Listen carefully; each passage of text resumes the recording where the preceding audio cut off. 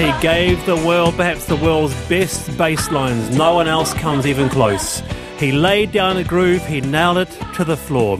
Remembering the excellent bassist, producer, songwriter for Chic, along with Nile Rodgers, Bernard Edwards, who passed away on this date in 1996, aged 43. Can't go past a song like that, can you, Simon? I see you nodding your head. I actually think we should have all been dancing, and why weren't we?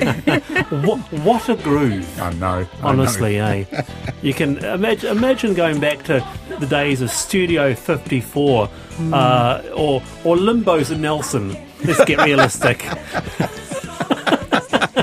Parmjeet. Or DJ Desolez and Invercargill. You know? I was just having a boogie. I was just thinking, if you continue to play that, Simon will be definitely dancing. Wouldn't he? Right, let's have a paddle party. Hey? We deserve one. Jim Moore would have done it. Just the guy standing up the back with the bass. You got it, eh? Oh, that's what he did. He was just there. He never said anything. He just sort of did his thing. Anyway, he produced for Diana Ross, Duran Duran, ABC, Sheila E., Rod Stewart, Sister Sledge. So acknowledging Rod Stewart, Bernard Edwards. The odd one. Yeah, I know. I'm just trying to think, what song would he produced? Yeah, what's got a good disco groove for it? Anyway, you're on the panel, RNZ National. This is very interesting, this story. White-collar crime costs our nation millions of dollars a day, but there is a contrast with how we deal with different financial fraud. Tax evasion sits under the Tax Administration Act. Benefit fraud, well, that's under the Crimes Act, which makes many people question if we're locking up the needy and ignoring the greedy. Could sentencing guidelines be a good place to start? To discuss, we have Professor of Taxation at Te Herangawaka, Victoria University of Wellington, Dr. Lisa Marriott. Dr. Marriott, kia ora. Kia ora, Wallace. Can you just explain first tax evasion versus beneficiary fraud? What are we talking about here? Yeah, so in fact, if I perhaps just go back to the comments that you made, at the start about how they're prosecuted, because that might be a good place just to start the conversation. Yeah. So I received some information under Official Information Act on the legislation that the two different offences are charged under. So tax fraud, that's, not paying the tax that you're supposed to, and benefit fraud is where you take more money from the welfare system than you are supposed to. And what that Official Information Act showed was that 83% of benefit fraud cases were prosecuted under the Crimes Act, and 84% of of tax cases were prosecuted under the Tax Administration Act. And the main issue there is that there are harsher penalties under the Crimes Act than under the Tax Administration Act. So that's the particular issue there. And I can't give you a very good reason as to why it is the way it is, because I asked the government agencies why they adopted that approach, and the Ministry of Social Development said exactly what you might expect them to say, which is they take into account the seriousness of the offences, and they are serious offences if they're being prosecuted, so that's why they are prosecuting under the Crimes Act. But Inland Revenue declined to give me a response as to why they don't use the Crimes Act. Interesting. Yeah, I think, Lisa, many listeners might be surprised to know this, actually, that how we deal with different financial fraud, tax evasion sitting under the Tax Admin Act, not the Crimes Act, and benefit fraud under the Crimes Act. What about you, Simon? Well, Lisa, I wonder, my perception is that one of the things that motivates our attitude towards who should go to jail is that we tend to lock up people we think are a threat to us, so violent offenders. And tax evaders and other white-collar criminals are not a physical threat to us in the same way, usually, and therefore we have a different view of them. And I wonder if that's part of the problem, that actually if white-collar people considering becoming criminals, considering breaking the law, if they knew they might go to jail, then some of them might behave differently. Yeah, I think that's a fair point, and there certainly is research that tends to suggest that we sort of have preferential views of people who are more like us. So, for example, probably there are several quite a few people who might have engaged in relatively small amounts of tax evasion over their life. And so therefore, in general, people may not think tax evasion is inherently a bad thing. Whereas you're allowed to get away with it if you can, you mean? Yeah, exactly. Whereas people tend not to have that same view about benefit fraud. Parmjeet, let's bring you in. Yeah, so benefit fraud, it's government money, right? And tax evasion is also that money that should be going to government, which is not going to government. So in my view, there needs to be consistency because it's ultimately government's money, both ways. Lisa? Yeah, no, that's exactly right. And that's why a lot of my work has been comparing tax evasion and benefit fraud because, ultimately, as you've both said, the victim is the same. It's the government and society as a whole. And in general, tax evasion is still considerably more than benefit fraud. Tax evasion, what we know, Inland Revenue found over $1 billion last year. Generally, in most years, welfare fraud tends to be in that sort of 20 to 30 million space. So, there's a huge difference in the amount. What, the gap is that massive? Yeah, it is. And it has been for a long time. And if you think that probably most of the benefit fraud is detected these days because it's pretty hard to engage in welfare fraud these days with the amount of information and data sharing that goes on, whereas there's probably a fair amount more of tax evasion which isn't detected. So the 1.1 billion is what is found. What is not found will be significantly more than that. Any interest, have you any interest or... in setting up any working groups on discussing this issue and how to streamline the tax system so that tax evasion and benefit fraud is on a level playing field? Well, that's a really nice segue into the conversation article that I wrote. And that article was suggesting that we consider this idea of having sentencing guidelines in Aotearoa. And sentencing guidelines are documented sentencing ranges for different types of offences. And the aim is that they then provide sort of, clear direction. And so we're getting to the point now, actually, when we're talking about sentencing guidelines where the crimes have been found and have been prosecuted, but the sentencing outcomes are maybe not quite the same. So that was why I was writing about sentencing guidelines. So that was the aim with those is that they are providing guidance to judges on the outcomes. So those outcomes are similar. That's the solution, yes. I was just thinking that there are some illegal behaviours that we have historically tended to turn a bit of a blind eye to. Drunk driving used to be one of those things. I don't think drunk driving's... I don't think our view is lenient, anything like as lenient as it used to be. Speeding is another one where there's been, I think, a change. We need a campaign to make tax fraud a really, really nasty thing, something that is socially absolutely not accepted. And I say this only partly in jest. I wonder if putting people in the stocks might help. The really big ones, God, welcome to the panel, Lisa, honestly. So you for God's sake. So would you like to see tax fraud brought to Crimes Act, or you would like to see benefit fraud brought lower than Crimes Act? Lisa, what's your view there? Yeah, that's a great question. Probably a wee bit of both. What tends to happen with prosecutions of both of these crimes is, the numbers of prosecutions are actually quite low for both of them these days. It used to be when I first started looking at this 10 or so years ago that the differences in numbers of prosecutions were just huge. But now they tend to be quite similar. But what it does mean is that these are the most serious of cases that are being prosecuted. So because they are the most serious cases, then they should probably be being prosecuted under the Crimes Act, or if not, they should at least be being prosecuted under a mechanism by which they're going to have similar outcomes. Very good to have you on, Professor Marriott. Kia ora.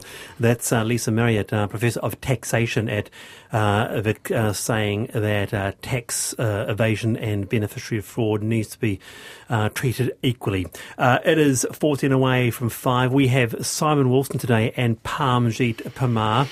And a completely different topic here. Take a big sigh of relief. You go and pick up a new vacuum cleaner or a pair of pyjamas at 2 a.m. on a Thursday. You might have a need for a lemongrass aroma diffuser. That's something you might need in the early hours of the morning. Well, Kmart in Manukau has opened its doors at 8 a.m. this morning. Says they'll stay open 24/7. One keen fan lined up at 3:30 a.m. this morning to explain this extraordinary phenomenon of the 24/7 shopping. We have First Retail Group Managing Director Chris Wilkinson. Kia ora, Chris. Kia ora, Wallace and team. How are you? Very, very well, thank you. I'm not quite sure how excited I am about the consumerist nightmare that is a 24/7 Kmart. What about you, Chris? Well, let's put it this way. There are a lot of people out there who are, and let's not forget there are many shift workers. There's a very broad demographic. There's a large audience in Auckland. So, yeah, there is a place for this. Simon? I think Chris is absolutely right. This is clearly aimed at shift workers. There are an awful lot of shift workers because we have more flexible working hours now. Companies have more flexible working hours, and so this is presumably serving a demand. And I think the more general issue is that if you go into a number of places, like I'm just thinking about Queen Street in Auckland and Central City shopping, the shops tend to open around 10 and they tend to close at 5:30, and you think many of the people working in the office blocks around haven't finished work yet, but would shop if you stayed open later. Okay, so you support Chris. Yep. That whole idea of having better shopping hours that fit with people's work is some have called it, Chris, a dystopian consumerist nightmare. I mean, where does it end? I can recall the day when we had Saturday shopping. You know, that was big enough. Then it went to Sunday. Now you've got 24/7 big retail. Where will it end, Chris? Well, let's put it this way, Wallace. There is a certain amount of gimmick to this as well. The reality is that Kmart is one of the few retailers that can open 24/7 because it can work its self-checkouts. It's got people there anyhow refilling the shelves. We don't see 24-hour supermarkets anymore. We don't see 24-hour Bunnings or Mitre 10s because of the nature of the skills required to run those businesses over those periods. So this is a unique situation. Interesting. Parmjeet? I support options. So it's really good to have, options there. Flexibility. Flexibility, as long as you can find staff. I know there is a lot of self-scanning, self-service. Close at 1. Yeah. Who needs 24-hour Kmart? You never know. You never know for what? I was talking to a family member in States, and she had been in touch with a family who had just visited New Zealand, and she said they were making fun of New Zealand because they were saying everything closes at 5 or 5:30 because they're so used to having those late-night shops and, going out in the evenings. So, nonetheless, back to your point, Chris, whether whatever I make of it, there is a fan base in there. There were queues of hundreds this morning. That's right. Look, actually, I've got to talking further on this, Wallace. We've been doing a lot of work around night economies here and overseas recently. Right. And one of the biggest challenges is for people such as nurses, the doctors, or people finishing late shifts, is there isn't the variety of options that they need, particularly around things like food. So it does really play into the fact that there does need to be options for this cohort. Oh, we might come back to that later on the panel. Night research on shopping. Yeah, Chris, thank you for your time. That's First Retail Group Managing Director Chris Wilkinson. Do you feel that you have a hole in your heart because you have not been able to shop at Kmart 24 hours a day? Let me know. But it's not about whether I think it or you think it. It's not for me or you. It's for people for whom that is a convenient time to shop, and I think that's fine. Okay, fair enough. All right. Now to this. Yesterday we talked about how the big banks are being outshone by the minnows. The Cooperative Bank and TSB are two top-performing banks, the annual Consumer NZ Banking Survey said. And it all hinges on customer satisfaction. So I said, well, why don't we do the panel Customer Service Thursday? And people's examples of good customer service came through. I said, forget the whingers, forget the complainers, let's highlight the positives. With us is Carla. Welcome, Carla. Kia ora, Wallace, and the panel. Lovely to have you on. How are you? Good, thank you. Tell us your story. Well, I celebrated my 60th birthday a couple of years ago, and I got a voucher from my good friends Trish and Annette for Salute Hair and Day Spa in Lower Hutt, and put it away, and then COVID and lockdowns, and I had it in a safe place, probably a little bit too safe. And then I found it a couple of weeks ago, so 2 years later. I rang Salute and spoke to this very lovely receptionist. She was really helpful, and asked her if they would, validate or the voucher. And initially she thought no, because the business had been sold in that time frame. But she offered to ring the owners, and she rang me back like 15 minutes later and said that they would honour the voucher. So I had my facial yesterday, and it was wonderful, and I loved every second, and they're just an amazing team there. All right, you had your facial yesterday, 2 years after the voucher was expired. Yep. How do you feel? Oh, I just think it's showing kindness to people, especially these days, is so important for, customers and for us generally. I'm feeling the love from you because there's nothing like a good facial. And there's nothing like a jolly good spa. These are wonderful. I want to do a customer service Friday. I want to keep this going. Thank you for joining us, Carla. Cool, thanks, Wallace. All right, and what do you think about that? That's really nice, actually. It's the same business. I know the owner's changed, but they're getting a new customer now because she's so happy. Thousands of new customers. Yeah, and listening to this show. Yeah, that's right. That's right. It's about acknowledging what we don't often get in Aotearoa, which is a good customer service. And now we have Shane. Kia ora, Shane. Kia ora, how are you? Very, very good. Can you beat that? What's your story? Pedicure. I'll try. I've managed to come across a very wonderful and young, talented financial advisor that I was recommended to go and see. She's not long been in the job, but very professional and very bright and very talented person. Now, this was only my second mortgage application ever in my life, and she just guided me right through the whole process with just friendly and very knowledgeable and great advice on what I should be doing and what she would do and her job and my role and everything, and it worked out really well. So very cool. And you said, Shane, in the email that young people of let's say her name, financial advisor Bella Marotta. You say that young people of her generation often get very highly criticised and unfairly pigeonholed.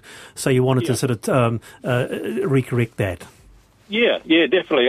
Just push the young people forward, because there are a lot of really good, talented, young and hard-working young people out there that are doing a great job, and they definitely need to be recognised, and she's definitely one of them. Yeah, that's a fair point, isn't it, Simon? Oh, it absolutely is. Yeah. Mm-hmm.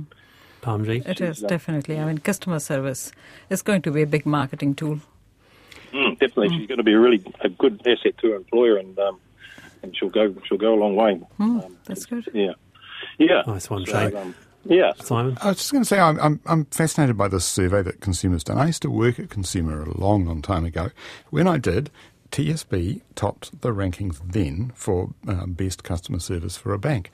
And what we knew then was that there were banks that pretty consistently did really well, and insurance companies, and others that did rather less well, and some very poorly. And from the ones that didn't do well, you always had this institutional thing of, we're doing the best we can, and you don't understand, we're big and it's difficult and blah, blah, blah.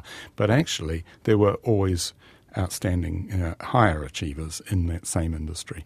Yeah. It can be done. You just have to want to do it, and you have to have the mechanisms in place to make sure it happens. Shane, it's really nice to have you on the program. Thank you. Thanks for sharing your story. No problem at all. Thanks for talking. There you go. Why don't we do a couple more tomorrow, You've had 2 examples of great customer service there. A Carla, who after 2 years, her voucher was honoured. The Salute Day Spa in Lower Hutt. She had a facial yesterday. She's feeling great. And Shane there, who had some wonderful experience from a young person in her early 20s, Bella Marotta there. It's coming up to the end of the program. Wonderful to have you. So much feedback this afternoon, so thank you for that. I wanted to touch on this before we go with Simon Wilson and Parmjeet Parmar. Now, a new episode of Bluey finally dropped over the weekend across the Tasman. Bluey being a hugely popular children's cartoon series. Highly anticipated episode. It turned into heated debate online, of course. And the backlash began, sparking a vigorous and heated debate because the latest series was called Exercise. It's all about how challenging it can be for parents to find time for fitness.